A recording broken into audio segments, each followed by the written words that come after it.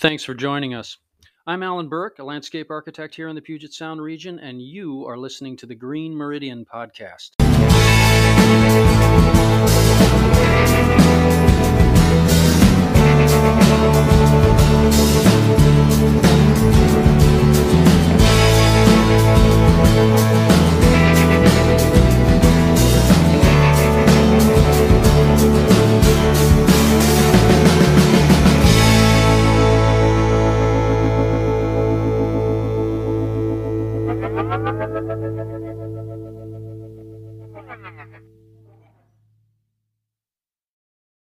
Years ago, I was asked to weigh in on a new landscape architectural practice law. There was proposed state legislation at that time that would have made certain kinds of residential landscape design illegal unless the practitioner had an LA license. You'd think that I'd be for it. After all, as an LA myself, it would have made my livelihood even more exclusive. But I couldn't in good conscience support it because I don't honestly believe that there is such a marked distinction between the two trades, at least in residential landscape design. Oh, to be honest, I wish there were, but the facts just don't bear this out. The fact is, there's a wide discrepancy in knowledge and ability in both directions. You can, of course, find a very skilled professional PhD level landscape architect that can detail out a sophisticated plan set and contrast this with a landscape designer that is finding planting selections at random from the Sunset Western Landscaping book and scrawling ideas on the back of a napkin. But conversely, a client might invest thousands on a completely useless package from a licensed landscape architect that doesn't spend much time outside, only to build an on budget paradise later with the help of a garden designer that has years of experience in horticulture. My point is that no one has a hammerlock on knowledge, and these distinctions between the two similar but differing disciplines are what we want to drill into today. In the public's view, the most critical distinction is usually that landscape architects work in a commercial sensibility and landscape designers work more solely on residences. This is not really the case anymore. With the growing success of sophisticated design build companies, you'll often find that in many instances, a design build landscape designer can be more versed in construction methodology and unit costs with an eye on availability and appropriateness of materials, where a landscape architect might be relegated to an office environment and are more divorced from that kind of knowledge overall. Again, this is not always the case, but can certainly be more common than you might think. Conversely, a landscape architect is expected to be versed in the nuances of topography and drainage, codes and permitting issues, the details necessary in certain kinds of plans with regard to fine grading, irrigation, and lighting, plan alignments, framing decks, and detailing specialty construction. This might be more commonly the case with landscape architects and is an expected part of the services that they can potentially offer. Let's talk for a moment about the differences in costs and fees between the two trades. We've talked before about the investment that a client will make with the designer and how this can vary widely across the board, depending on the individual offering the design and the project management package, and how this kind of work is choreographed into the overall effort for the client. Common investment packages for landscape architectural design for a homeowner might include a lump sum rate to include a plan, with or without estimates, and perhaps including or not including a revision or two. Other ways of working include the designer charging the client a percentage of the overall construction, a relatively common practice that I'm disinclined to advise any clients to approve. I know that it's a matter for each individual to decide, but I struggle with why a client would set themselves up for additional billings when costs increase, even if the designer is the person that caused the increase. That doesn't make any sense. Beyond that, there might be an hourly rate that's stated. Oftentimes, it's an open-ended rate. This does not give the potential client a good sense of what the overall investment really is going to be. Absent this kind of charge having what we call a not to exceed number, I think the best orientation for a homeowner seeking these services is to purchase a lump sum package with an understanding of what the hourly rate is going forward after the package is delivered. We talked about this on another episode and in a blog post at the classicnursery.com blog. The title of the blog is What's in Your Package?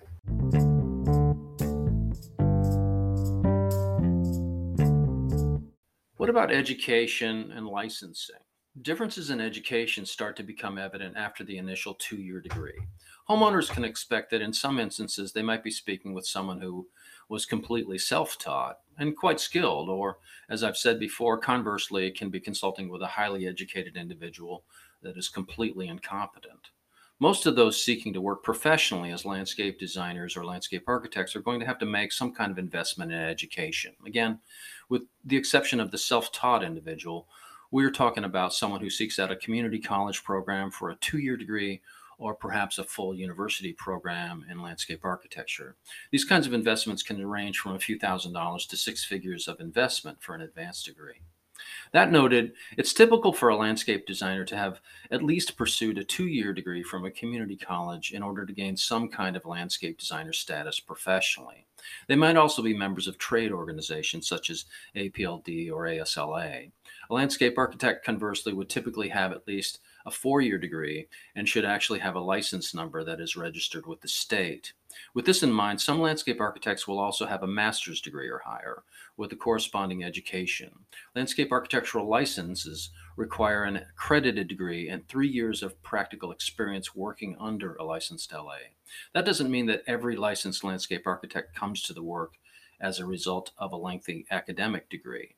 For those pursuing landscape architecture without the attendant degree, this requires at least 8 years of field experience, with 2 years of which that can be education related, and 6 years of which must be under the supervision of a landscape architect. In this way, landscape designers that seek a landscape architectural license can apply without benefit of the landscape architectural formal education. This involves a more rigorous review process and successful completion of the LARE, or the Landscape Architectural Registration Exam.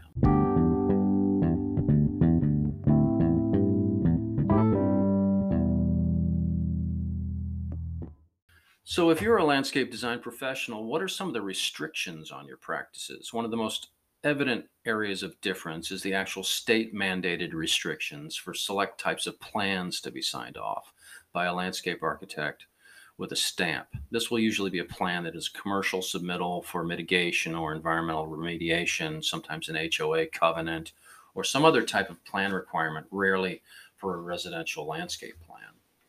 What though is the actual distinction? Many that talk about it don't actually know. So bear with me as we throw on our nerd hat and wade into some legal jargon. According to the Washington state law, landscape architecture, quote, means the rendering of professional services in connection with consultations, investigations, reconnaissance, research, planning, design, construction document preparation, construction administration, or teaching supervision in connection with the development of land areas where the dominant purpose of such services is the preservation, enhancement, or determination of proper land uses, natural land features, ground cover and planting, naturalistic and aesthetic values, the settings and approaches to structures or other improvements, or natural drainage and erosion control.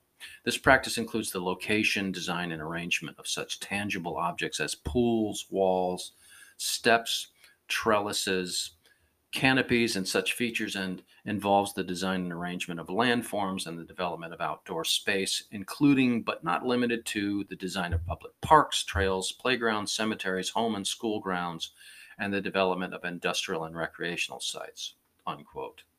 Importantly, this does not prevent or preclude, quote, the construction, alteration, or supervision of sites by contractors or superintendents employed by contractors, or the preparation of shop drawings, or owner or contractors engaging persons who are not landscape architects to observe and supervise site construction of a project. In addition, qualified professional biologists providing services for natural site areas are precluded. The preparation of construction documents, including planting plans, landscape materials, or other horticultural related elements, and any individuals making plans, drawings, or specs for any property owned by them or for their personal use. And very importantly, the design of irrigation systems and landscape designs on residential properties.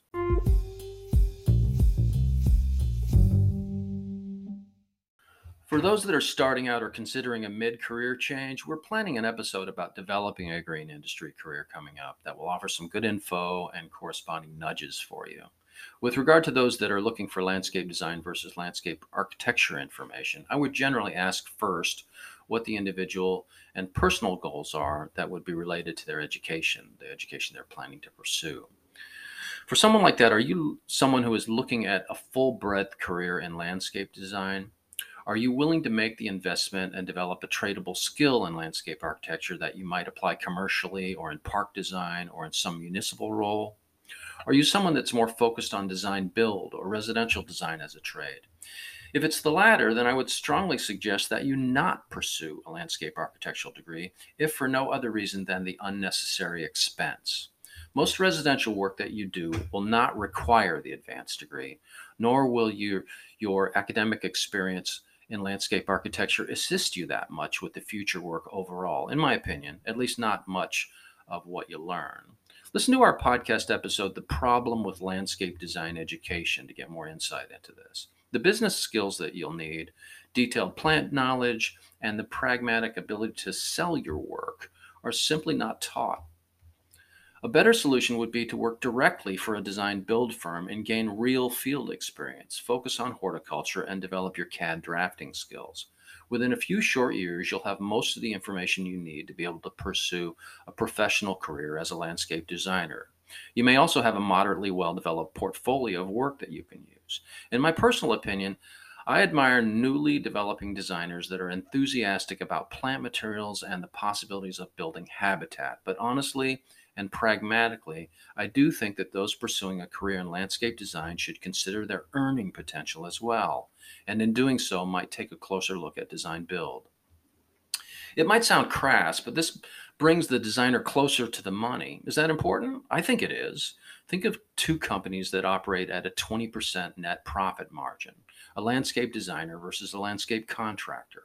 Looking at what a 200,000 project, for example, means, a designer might be paid up to $5,000 or so for a mix of drawings and project management, earning a potential 20% net profit of $1,000. This is a respectable contract. However, consider the contractor, though.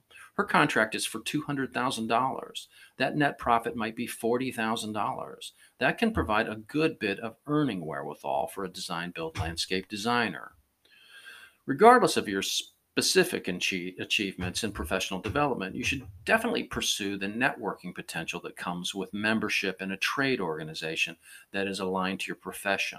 Here in the Puget Sound, we have basically four different organizations that lend themselves to the landscape design industry. APLD-WA is the landscape design organization that is best. It's based upon the National APLD, or Association of Professional Landscape Designers. This body is geared toward residential landscape design primarily. Generally, a well organized, female centric green industry landscape designer trade organization, you'll find a good networking potential here and a well organized series of events to consider. The next organization is WASLA, the Washington American Society of Landscape Architects, which is the Association of Landscape Architects for the state. Here you'll find landscape architects from many commercial sensibilities and camaraderie to be found in this kind of networking as well. Other organizations include WALP, the Washington Association of Landscape Professionals, which is a smaller statewide group broken into regional chapters that is mostly tradespeople. Here you'll find a robust discussion around professional contracting and landscape care and maintenance. And finally, I would recommend any green industry professional look into the WSNLA organization. This is the Washington State Nursery and Landscape Association, which is a well-organized group of nursery and green industry tradespeople. They produce an annual meeting that is well regarded and worth attending. On another note, I might suggest the Center for Urban Horticulture at the University of Washington as a great resource. This is a unique urban academic research center and a treasure trove of horticultural information with demonstration gardens and seminar spaces. Located in the Laurelhurst neighborhood south of the University of Washington, CUH can be found online with ongoing professional seminars and continuing education opportunities.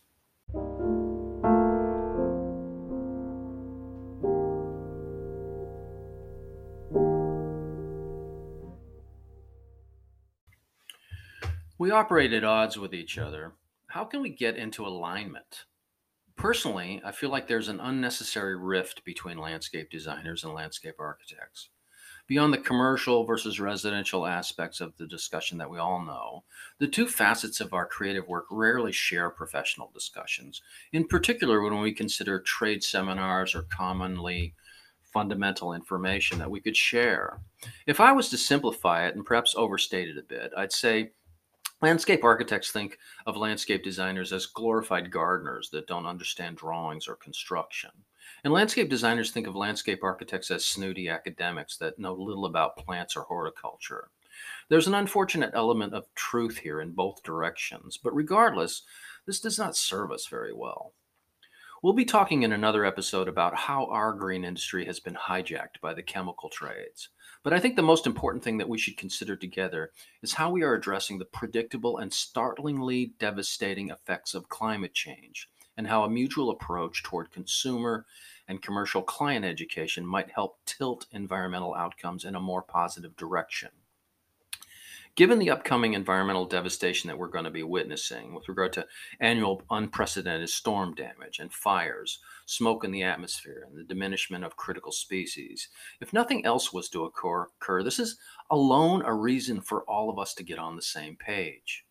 If we are really to look at our environmental future with a clear eye, there is actually very little we can do to stem the adverse effects that are coming our way. Regardless, we need to do what we can. And who's in a better position than the landscape design community to affect even a nominal change?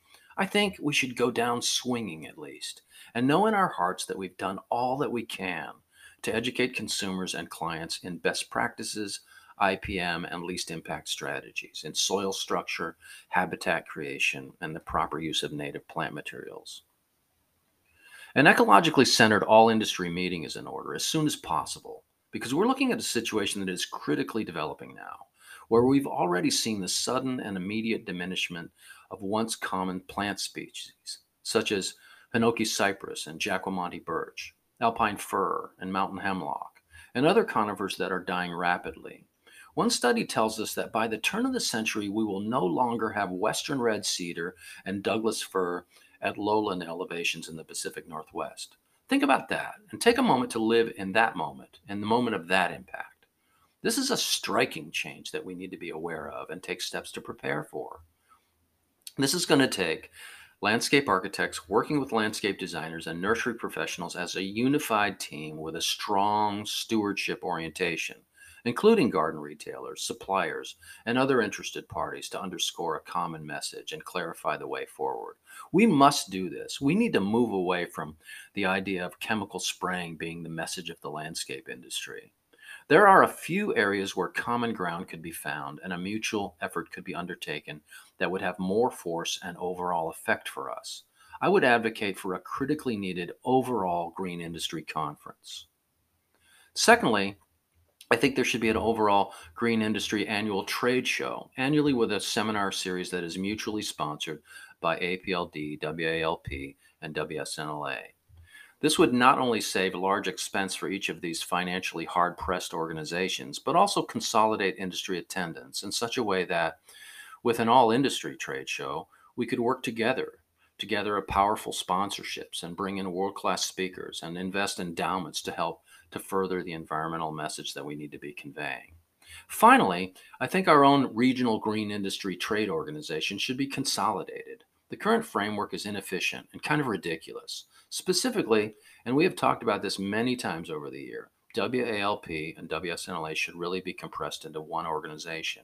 Many people feel that this kind of consolidation is long overdue, and yet each organization has a monkey fist into its own way of thinking. This needs to change.